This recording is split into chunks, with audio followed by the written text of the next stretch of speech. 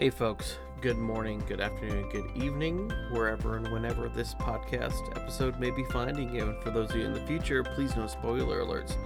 So today we're going to be talking to Justin Moon, who's a developer on Bitcoin, and we're going to be talking about a variety of topics, specifically his journey and his, now that he is actually educating people and how to learn how to build on Bitcoin, which is pretty interesting. But before we get to the main episode, let's give a little thanks to our sponsors. So the first one is eToro. The best way to be smart about trading crypto and Bitcoin is to use the smartest trading platform. And that's why I'm excited to talk to you about eToro. eToro is one of the largest trading platforms in the world with over a 1 trillion trading volume on the platform per year. And US customers can now trade the most popular crypto and traditional assets with extraordinarily low and transparent fees. And if you're not ready to trade yet, practice building your portfolio, practice your strategies with the eToro virtual trading feature, which allows you to trade and practice strategies with, well, as it sounds like, virtual money. So it's actually money that you can just play around with, and this way you don't actually, if you're going to be trying out a new trading strategy or a way that you want to invest, you can actually practice it beforehand. So if it makes money, then you know that it may be worthwhile pursuing further, and if not, then you can learn from your mistakes, but you can learn virtually without your real money being at risk. And best of all, you can connect with 11 million other eToro traders around the world to discuss trading charts and all things in the Bitcoin space. So create an account today at eToro. Go to didyouknowcrypto.com/eToro. That's didyouknowcrypto.com/ETORO. And just so that we're all on the same page, there's no promises of future returns. Bitcoin and just any sort of trading of assets is highly volatile and can change any minute. So you need to have your own risk portfolio and a risk management program before you get involved in anything like that. Next, I would like to ask if you guys could please go over to iTunes, leave a 5-star and a written review, and go over to supportmypodcast.com, where you guys can see the different ways to support the podcast. But if you click on the discount link in there, you can find discounts on things like Trezors and KeepKey hardware wallets, Mushroom Coffee, as well as artwork and different types of Bitcoin shirts and related apparel and all that kind of good stuff, and that's absolutely free. So supportmypodcast.com. That's supportmypodcast.com. And last of all, I'd really like to thank everybody listening. You guys make all this possible. Thank you so much. I really do appreciate it, and enjoy the show.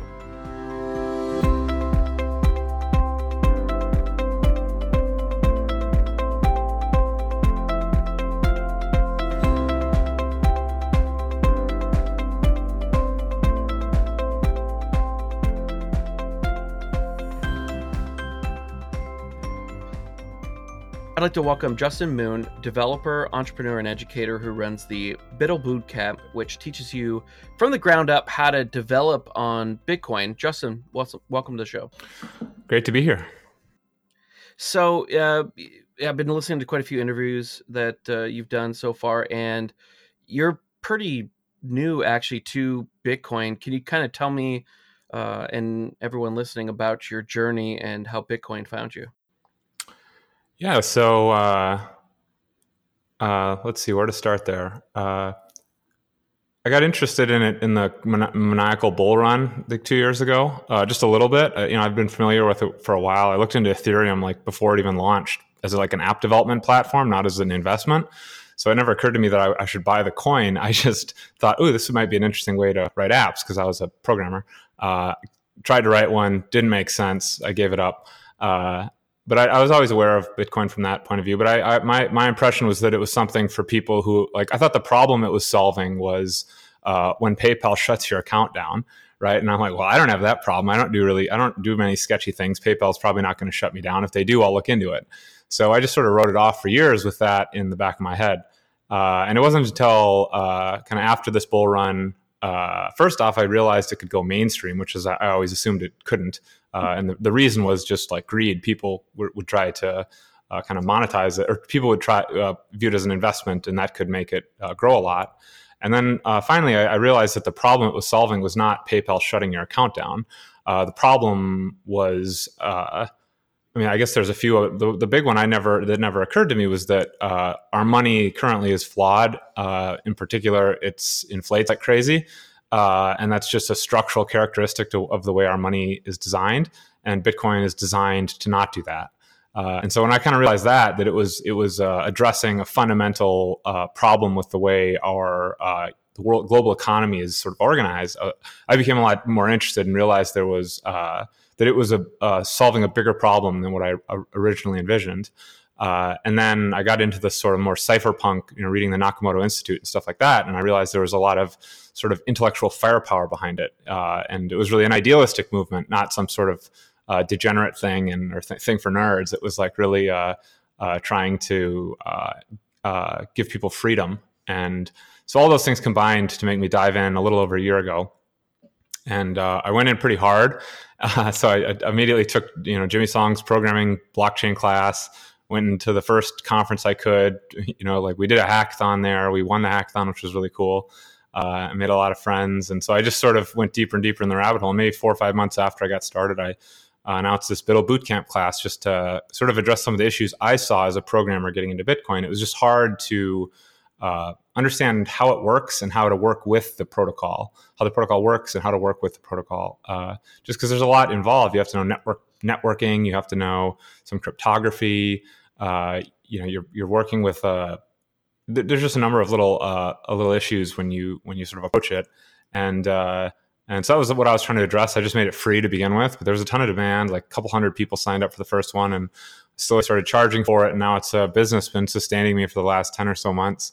And I've been starting to expand sort of beyond it, trying to make my BUIDL Bootcamp more and more advanced and make some new offerings that are more aimed at people who are earlier in their journey. So that's kind of where I'm at the moment. And this may be, I think it's one of the more interesting questions in Bitcoin, and that is, to you, what is Bitcoin? To me, it's cash, it's money. It's not like it's sort of all these properties of money at the same time. It's really good as a medium of exchange, right? Like I've had people try to take my class. Like there was this Indian kid a while ago. He tried like every credit card he had. That India has is a very different credit card system, and it's less developed than in the West. And so every one of the some of them were declined. Some of his attempts were declined by his bank. Some were declined by Stripe, and so he just couldn't pay. And then all of a sudden, he tries Bitcoin, and it's like boom, 6 confirmations. He just paid me from India, and paid like 50 cents, and we had to wait an hour. Just like unbelievable medium of exchange that works in many circumstances that other mediums of exchange do not work. It's really, really good for like a store of value. This idea that you have. It's really hard to wrap your head around digital scarcity, right? It's like you can copy a file on your computer over and over again. And how many times have we done that? But all of a sudden we have this like thing where I cannot copy my coins as much as I'd like to. I got my 1 Bitcoin here. I can't copy it and make 2 and 3. And it's just like such a remarkable achievement. And this property of like a true cap on a fungible good, right, is never been seen before. Like, yeah, there's only one Mona Lisa, but it's not fungible. There's not a lot of them. But Bitcoin, there's trillions and trillions of Satoshis, and they're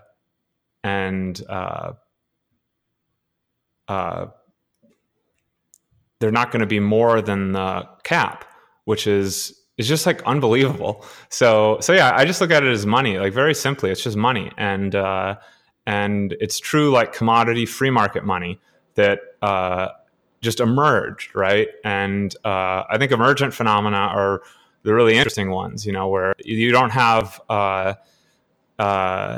sort of a designer at the top who's trying to assert their kind of omniscience to design how the world should work. No, it's one of these things that emerges through the interplay of like all humans.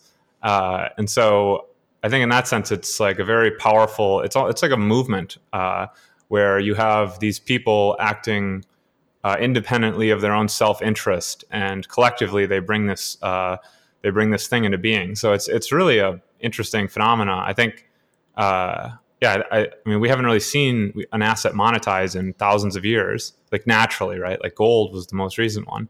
So it's really one of those things where you're sort of grateful to be alive to see this, because it's not something that happens very often. And it's been happening for the last 10 years, and we're all alive to see it.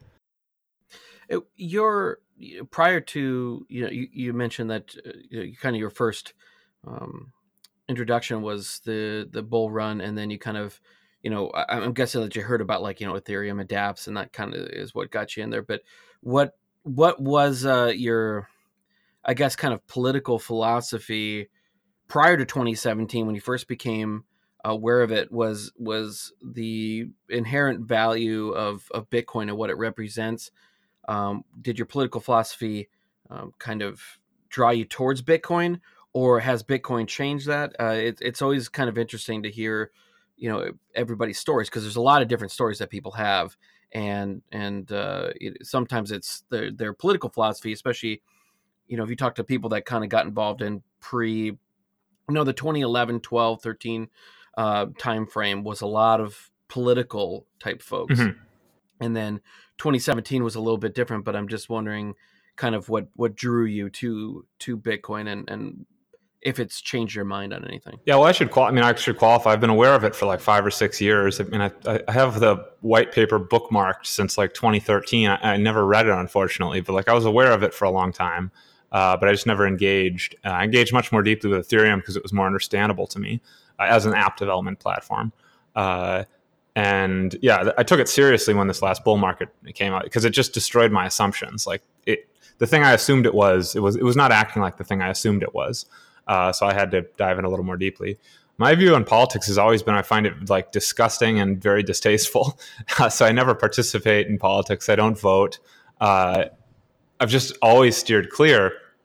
And in my generation, like people who are coming of age when Obama was around, this is an unpopular point of view. So I really never had not a point of view, but a inclination. It's not really what my peers were doing. So I always just sort of steered clear of politics, and I didn't really know why. And I think Bitcoin's helped me understand why I never liked it to begin with. It's really like a violence game. You have this apparatus of the state which monopolizes violence, and you get these really it becomes like a bare knuckle fight for who can claim that weapon and use it to their own benefit. So I think that's what I always found distasteful about it. Like I always was not impressed by the politicians. They seemed like really sketchy characters, but I didn't know why. And Bitcoin's kind of helped me have a new view of politics, and yeah, I mean, in a sense, like I sort of view Bitcoin as the only like political thing I've ever done. Like I view it as a sort of a I mean, it is. This is a tough how to exactly say this, but it is like sort of a political movement in the sense where it's explicitly trying to remove one of the fundamental sort of like motive forces of the modern state, which is the money printer, right? Like I really don't think you can. Like some people don't like to talk about like liberals or the progressives in particular don't like to admit that, but it's like very clearly that's what it's designed to do. It's and Satoshi has some sort of quotes about this. Like I saw one recently. It's very appealing from the libertarian point of view is one of his quotes, and so it's like very clearly that like that's what it is, and so. So yeah, I think it is sort of, the way I view my involvement in Bitcoin is somewhat like activism, where like based on purely self-interest, I'd probably just go work at a high-paying job and just stack sats. But I think it's such an important movement that I sort of engage in a little bit of activism and try to, contribute to the movement rather than just personally benefiting from it. No, absolutely. I completely agree that that Bitcoin is itself a just by participating in the network is a political act in a way, and just by supporting it as well, because it, it is difficult, like you said. It's hard to kind of quantify it, but Bitcoin is not necessarily, it's not overtly political in that it's not overtly political in its kind of on the face of it, but just what its actions are, and kind of the ripple effects are extremely political and philosophical as well in a lot of ways. But yeah, it is. I think I know the kind of sentiment that you're talking about with a lot of people, younger people just not interested in participating in kind of the traditional political systems that our parents and grandparents grew up with, which was attending rallies. And it's not to say that there aren't a lot of the people of I'd say probably the 40 or 30 and under that don't do that, but I think it's becoming less and less popular, and things that are more of actions that you can take are becoming more and more popular with kind of actual political activity, and I think Bitcoin is one of them. And I don't know. I'd kind of disagree with that. Like, I think it's becoming more and more popular. Like, just people love getting out, and like there's so many like rallies and marches now. Like, there wasn't a march for the first 100 years of American history, and now there are like marches all the time, like inspired by being pissed off about the president's tweets. Like, there's so much. I think it's just because, like, my generation, my point is they're becoming like overwhelmed. They're just becoming like dedicated to this idea of like partisan political action, and just obsessed with the president. Like, and so that's what I always felt uncomfortable with, is like, that's kind of how my peers were very engaged in the 2008 election, 2012 election, the last one. And I was like, what, man, doesn't seem important. But I agree that I don't think that's a way to actually make an impact. Like, I think these people who engage at that level have zero impact. They're not changing anything. They're pawns. No, absolutely. Yeah, they are being used by individuals who decide to tweak the antennas in a way where it picks up a signal that they'll respond to. But in the end, it's not in their best interest. And one other thing I was going to say that I just want to start to interrupt, but I want to say before I forget is that so like I think I mean, myself and many other people, I think in Bitcoin weren't political beforehand, and sort of maybe that part of them, or they found a way to engage through Bitcoin, and I think in a similar sense to like people's obsession with like politics is on the other side is like capitalism and trade, right? So I always was more pulled to business, capitalism, trade, and everything, but I always found that slightly distasteful as well. Like many of my peers, many of my peers are just like hate capitalism and want to escape from it. They think it's like it's evil. And I think Bitcoin helped me realize that it's not like the things that I didn't like about business as I saw it practice was not trade as such.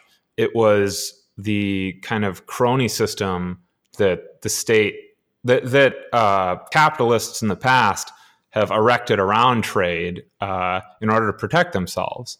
And that's the thing about capitalism as it's practiced today that I think myself and many people find repulsive. And so that's another thing that I think Bitcoin can really help with is if you have a medium of exchange that is eventually very difficult to censor and very difficult to track, if it becomes private and remains censorship resistant, I think that's going to really improve and also makes it harder for the government to fund itself with all these ridiculous regulatory capture regimes that characterize it. I think that can help bring us back to like true laissez-faire capitalism, which is sort of what spawned the Industrial Revolution, why the West is rich, all the kind of the great things about the world as it is. I think we can sort of hopefully rediscover that engine of prosperity, hopefully Bitcoin can help us kind of return in that direction, rather than continue on our current course of more and more basically government mediated trade, which just destroys wealth, because all these exchanges that individuals would want to do are prevented by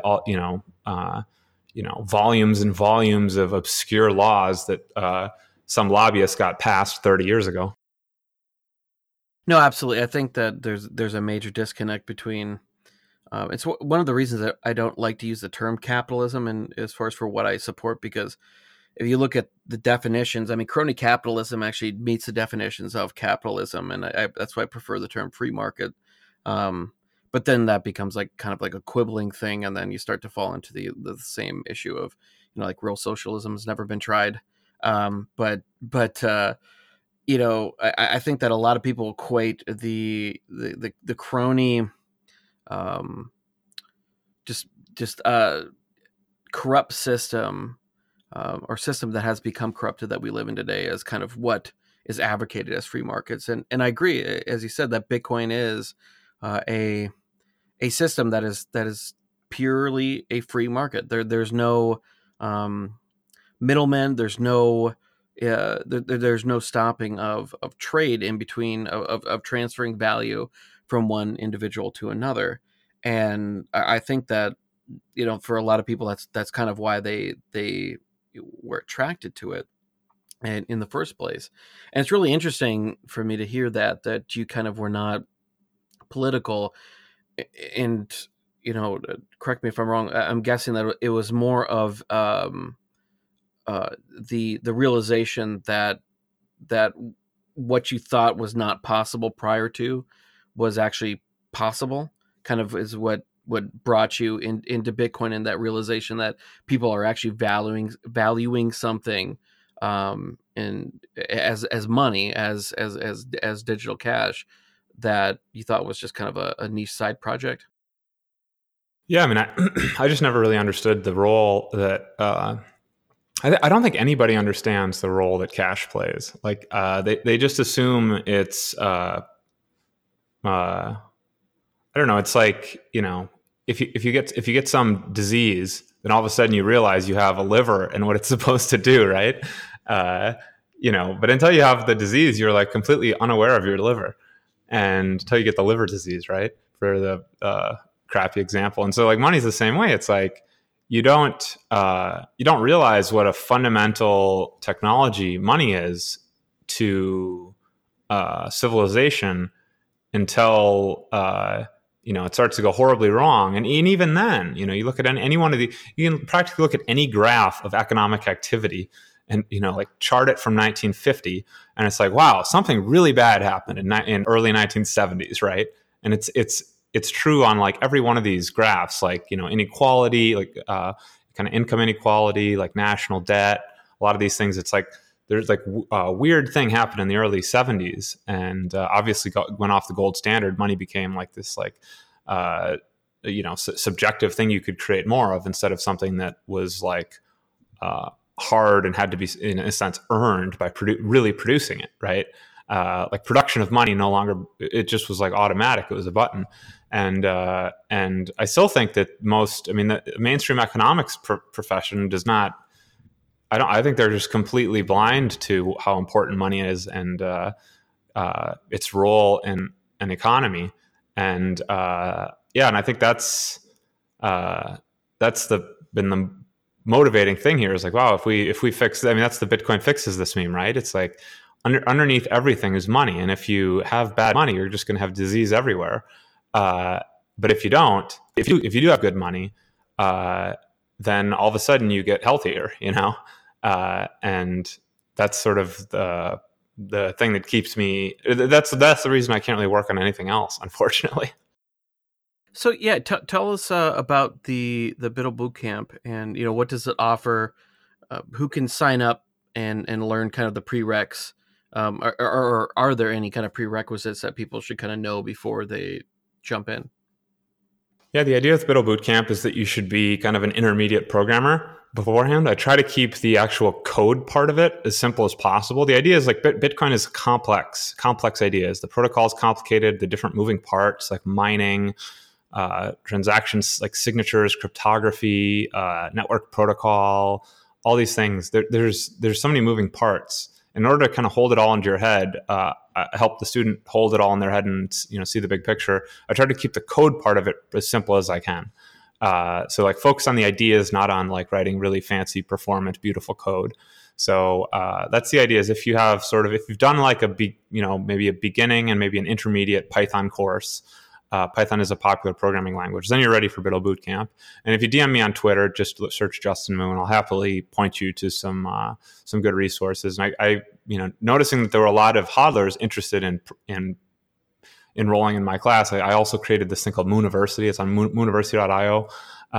It's a kind of a learn to code class focused on Bitcoin. So all the examples involve Bitcoin. So one interesting example is that when we're learning how to do loops, right? And computer program, one of the reasons why it can be so powerful is you can just say, computer program, do this 1 billion times, and it will be able to do it 1 billion times, and no human can do that. Or you can give it a condition, right? Like for every block in the blockchain, right? Do something, and it will go through every block in the blockchain and do something. So that's the idea of a loop. And so when we're learning loops, one of the things we do is we try to sort of graph out Bitcoin's monetary policy, right? Well, the question is, well, how many halvenings will there be? And so we write a little computer program that will, takes the 2 rules of the 3 rules of the monetary policy, right? There's 100 million Satoshis per coin.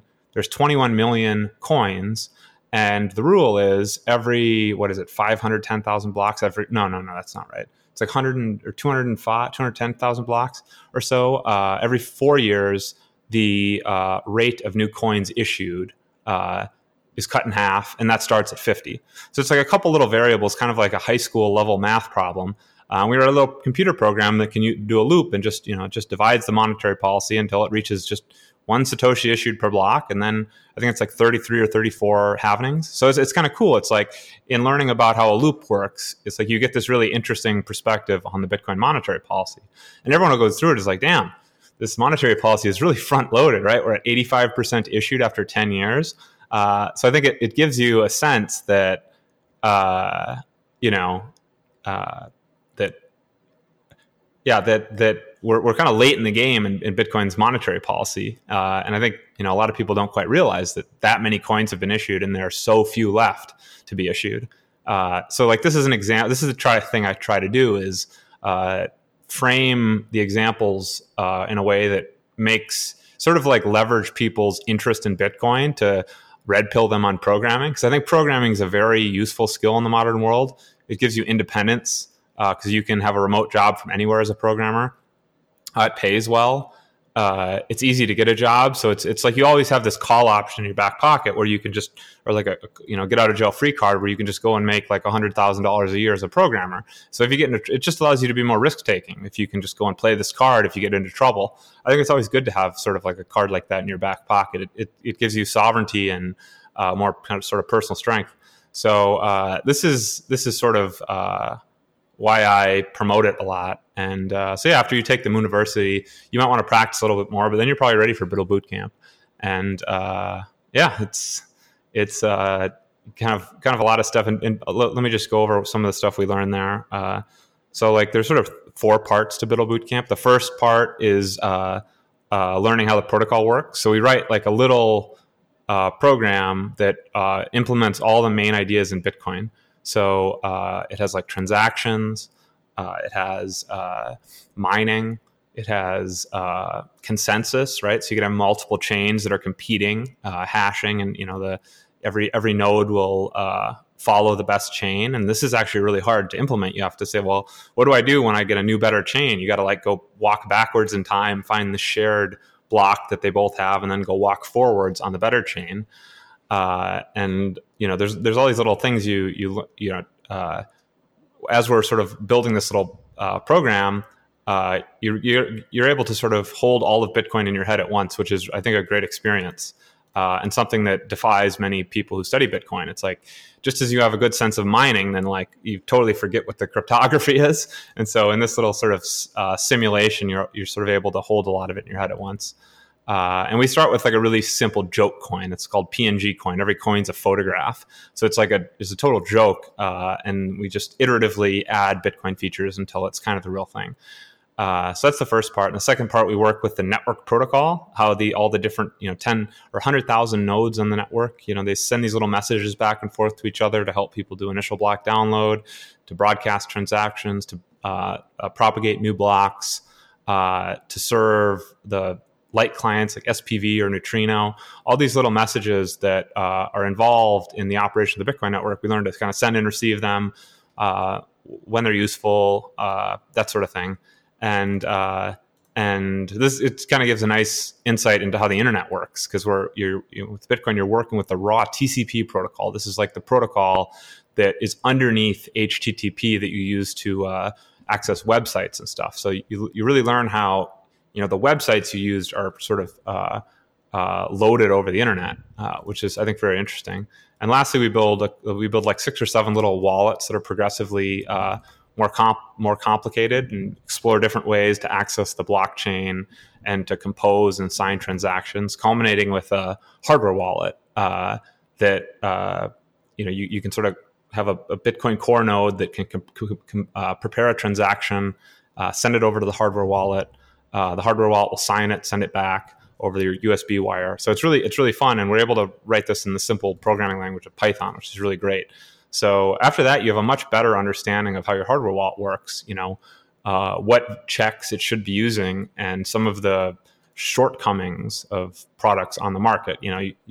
After sort of going through this exercise, our wallet's far from perfect, but you can kind of go use a ledger or something and be like, oh, there are places that the ledger makes some questionable assumptions, or like, for example, Trezor, when it's displaying change addresses, I think it just basically the host machine will send over kind of a template saying this is change, and the Trezor just kind of trusts it. And so there's a bunch of these little nuances involved in using hardware wallets you have a better understanding of once you attempt to build a simple one yourself.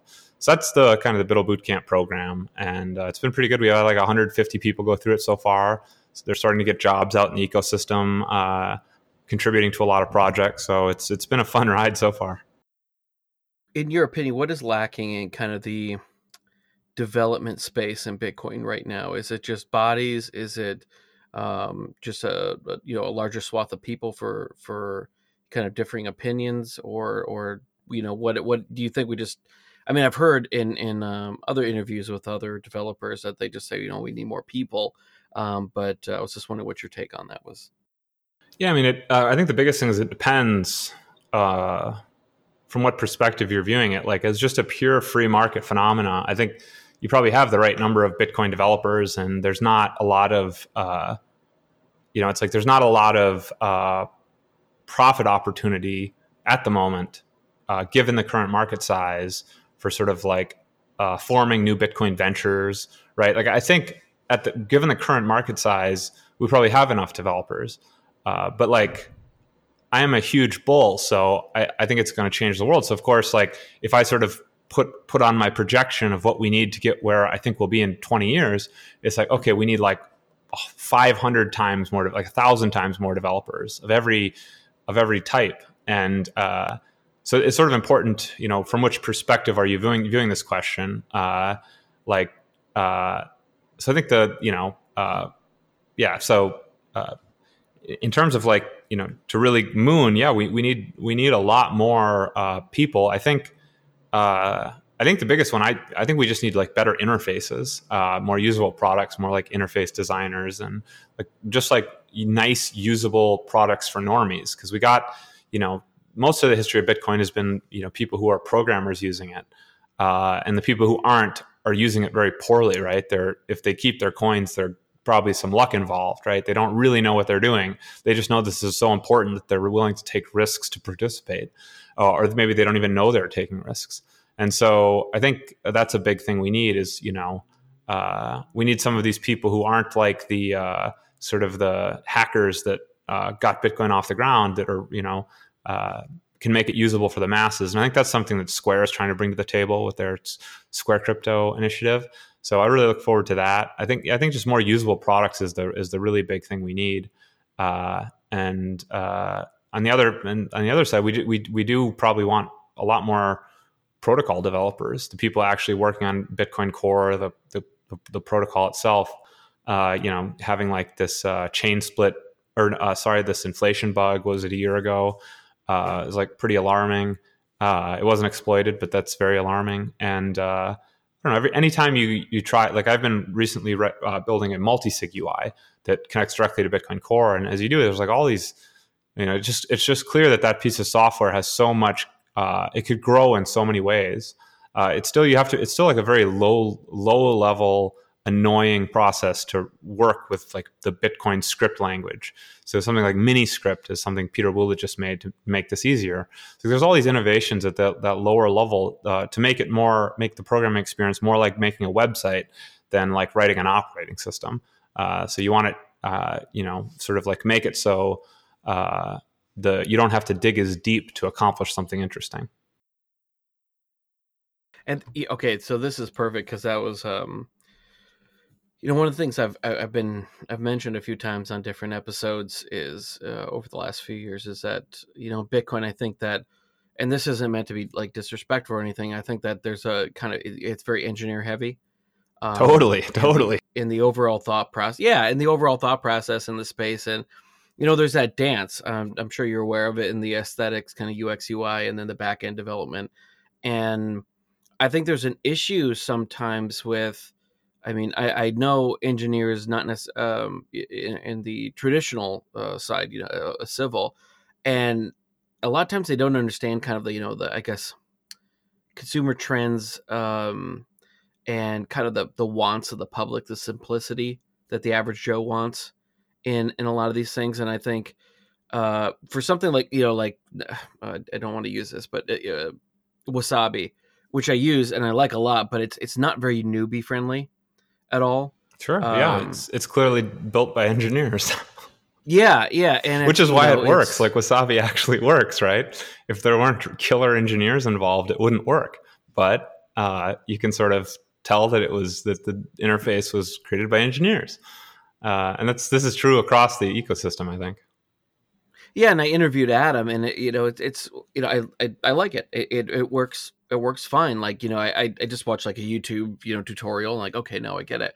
Right. But whereas like, if you go to like the Amazon app, and, like Wasabi or any kind of Bitcoin app, like they want you to use Bitcoin, make it easy to either buy, sell, or trade or whatever it may be, or hold and send. It depends on what we're talking about. Amazon, they want you to buy things and their app is very easy. They make it very simple for you to find the things that you want, add it to the cart, click, and it's going to be, on its way to your house. So from your experience and in your opinion, how do we bridge this gap of the kind of the technical engineers and kind of the EQ, the emotional intelligent kind of, I guess kind of more front end. How do we bridge that gap to kind of make it so that the average person on the street, and I'm not talking about the 60-year-olds, because by the time that Bitcoin comes around, it's going to be kind of past their time. But when we're talking about the people who are 30 now, when they're in 10 years when they're 40, and they're kind of used to these certain kind of very easy apps, how do we bridge this gap to make it very easily accessible to use? Because once it's easy to use, it's a lot easier to convince people to actually use it. Yeah, so from my own experience, getting to the point where you have to build like a technically usable machine of like like code as a machine kind of, you just, in order to get it to work, you have to like focus on the nuts and bolts so much that you lose empathy with the person who will use it. And you have to basically, because the technical problems get difficult and you can't, you just have to start looking at things very literally, making sure they actually work. Making sure there aren't errors when there shouldn't be, this sort of thing. And so, I mean, the answer with this in like every sort of software development context is you get specialization, and you get people who focus on, various parts of the machine, and then somebody who focuses on the sort of the face of the machine, right? How people interact with it. And yeah, I mean, in order to build teams this size, you need like viable business models. And outside of the exchange space and maybe hardware wallets, these business models don't exist in Bitcoin largely. At least they haven't yet. There aren't many profitable companies, and there's a lot of companies that have gone, have lost money. So, like it's very hard to make a wallet company make money on it, right? Like it sort of ends up just being open source groups, and it's just hard to get the necessary, degree of specialization in order to have a great user interface and reliable software. It's usually someone who's more of a jack of all trades that can do it more or less by themselves. I think the answer is you just like the industry just needs to grow, and you need more of these business models to open up so you can support larger teams. And that's sort of the tragedy of Bitcoin in a sense. It's like, well, one of the strong things about Bitcoin is it's this like completely open source, open permissionless system. But that's sort of one of the tricky things about Bitcoin is, it's open and you can copy it and you can scam people, and that's where the money is. So, a lot of people do that instead of helping Bitcoin, or instead of trying to like build businesses on it. So I don't know. I think it's just going to take some time before some of these easy scams and cheap tricks stop working, and people start building like real Bitcoin businesses that aren't just pure on ramps that do Bitcoin as part of it, but more focus on other things. I just think it's going to take some time to really have an ecosystem of Bitcoin companies, and that's when the user interfaces will get good. So I think they'll probably stay shitty for a while, just because it's hard to make money doing these things at the current moment. But luckily, I don't think Bitcoin really needs to have great interfaces in any time in the next 5 years. Like it can, just the monetary properties alone make it so compelling that I think there's quite a few people who aren't currently exposed financially to it that will realize they ought to. So that's kind of my point of view. It'll take some time, but I don't think it's strictly speaking necessary. It's one of the things I think that those of us in this space kind of fall into is that we want the inevitable future, or I shouldn't say inevitable, right? Because it's not necessarily, nothing's inevitable, but what we believe based on the evidence at hand to be, Bitcoin's future to be that we want it, we can see it clearly, so we want it, to happen quickly, and I think that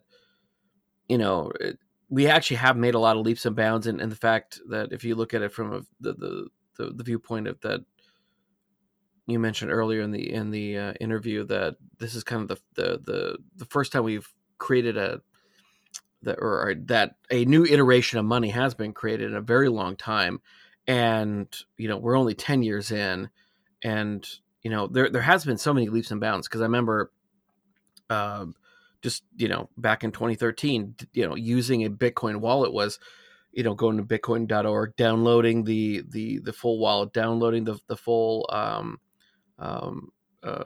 history of the blockchain on Bitcoin. And while it's still, when you download it now, it still looks the exact same as it did then. It's very simple, I guess. It's very 2000s and its design. But if you look at all the different products that are out there, we have made quite a bit of leaps and bounds in that aspect, and I guess there's an element of patience that needs to be element of patience that we need to have in here. And you are also doing a HODL boot camp on top of the BUIDL boot camp, and the HODL boot camp, from what I understand, is not really as technically you don't need to have as many prerequisites technically. If you could kind of talk a little or as much as you like about what the HODL Bootcamp is, who should be looking at it, what they need to know beforehand, and what they're going to get out of it. Yeah. So as we were talking about, like one, you want people to be able to use Bitcoin effectively. And so there's two ways to do it. One, you can build better products that are easier to use. And alternatively, you can teach people to use the imperfect products that exist. So HODL Bootcamp is an attempt at the latter, an attempt to teach people who don't feel they know how to effectively use open source Bitcoin wallets built by engineers imperfectly, but they do work. Wallets like Bitcoin Core or Electrum or Wasabi teach people how to install these things. And installation is tricky because most of us, when we install software, we just do it sort of blind, and we just hope that we actually installed what we wanted to install. And many of us end up installing malware as a result because we're not really checking that the code we're running on our computer is actually what we intended to.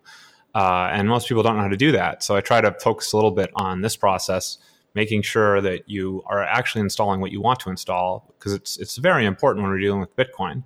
If you install you can go and look at, like, search Electrum lost coins or something on Google, and you find all these threads of people who accidentally installed the wrong thing and it just instantly took all their money. Like some of them, stealing like 100 coins at a time. It's just heartbreaking. Read some of these stories.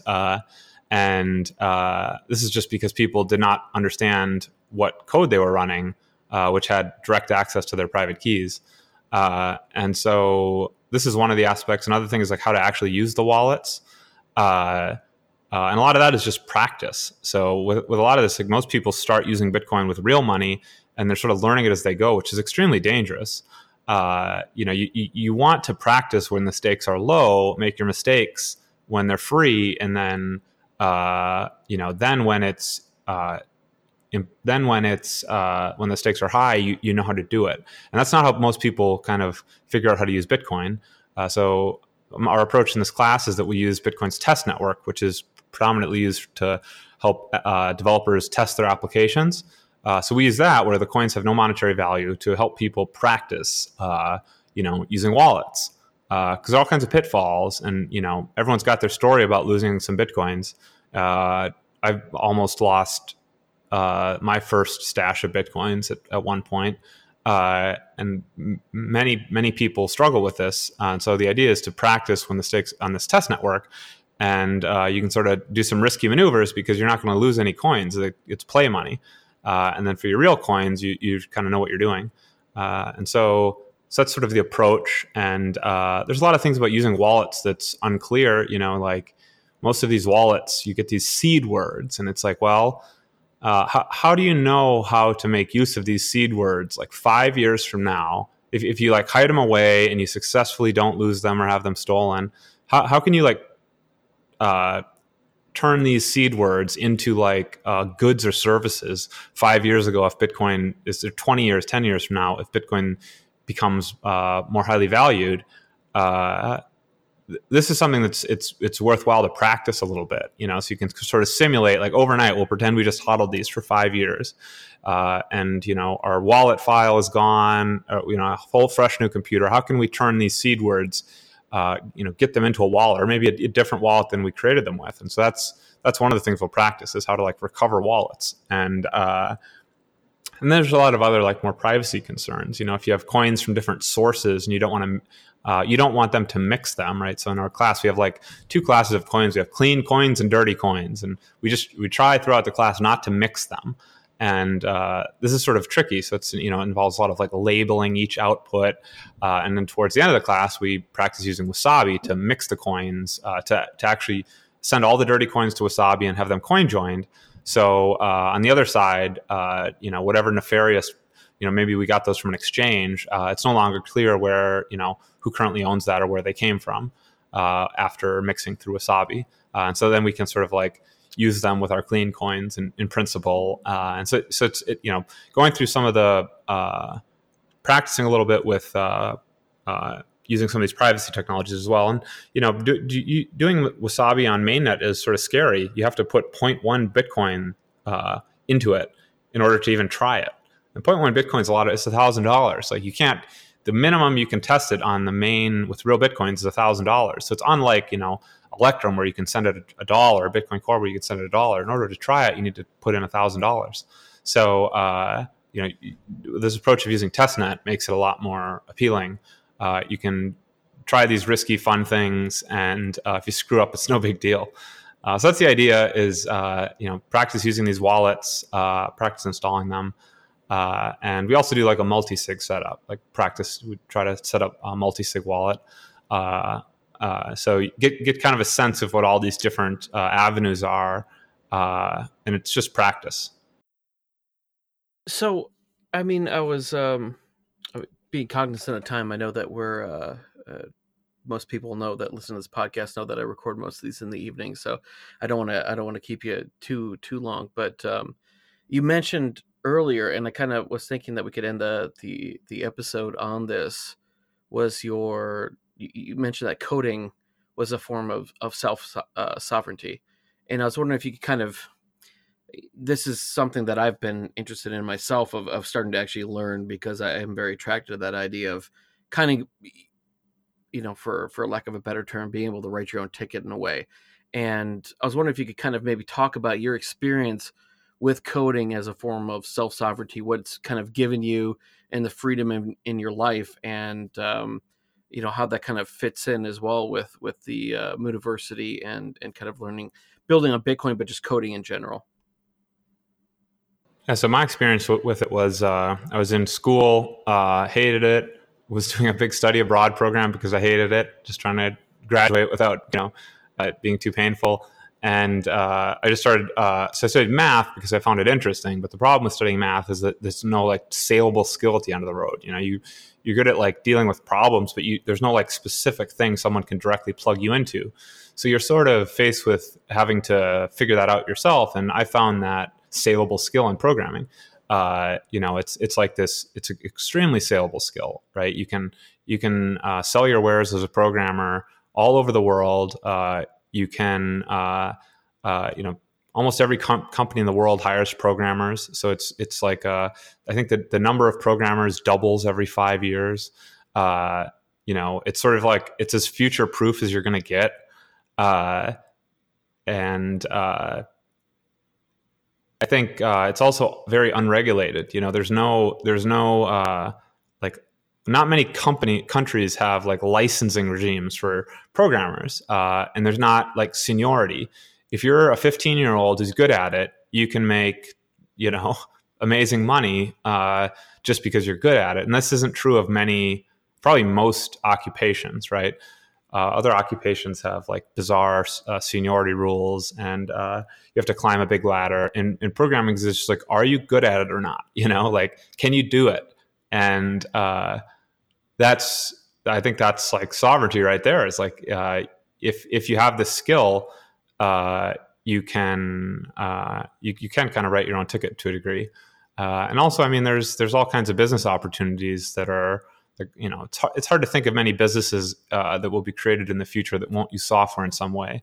So I think it also lends itself to entrepreneurship, which is another form of sort of self-sovereignty, where you can produce an asset that writes your ticket for you, and you don't even have to work anymore. That's sort of that's the dream, isn't it?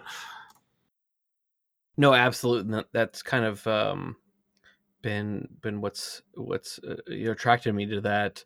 And I've been looking into doing myself. I've been talking about doing it for like the last year, but I've been looking into coding boot camps and things like that to really kind of delve into it, to kind of, I don't know. I mean, it's very attractive to me to not have to actually work, not well in that way, but in a 9-to-5 traditional job field, and to be able to. Because my main goal has been, since my first child was born, was I want to be able to homeschool them, and especially with coding, that you can, for the most part, kind of create your own schedule in a lot of ways, especially if you do things remotely and freelance work. From a lot of people that I've talked to that do that sort of thing. And that's been really a driving force for me to kind of really want to get into this. Yeah, I think the modern employment is like broadly incompatible with families, right? You like it's very hard if you have two like wage earners who are working 9 to 5 and having their souls crushed at in a cubicle. Like, how are you gonna raise like that's not how humans are meant to raise families.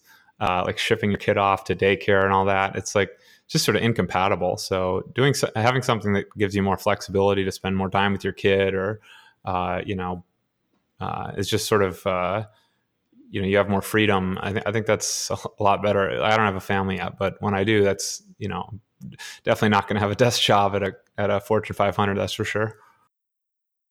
No, it is definitely not advisable.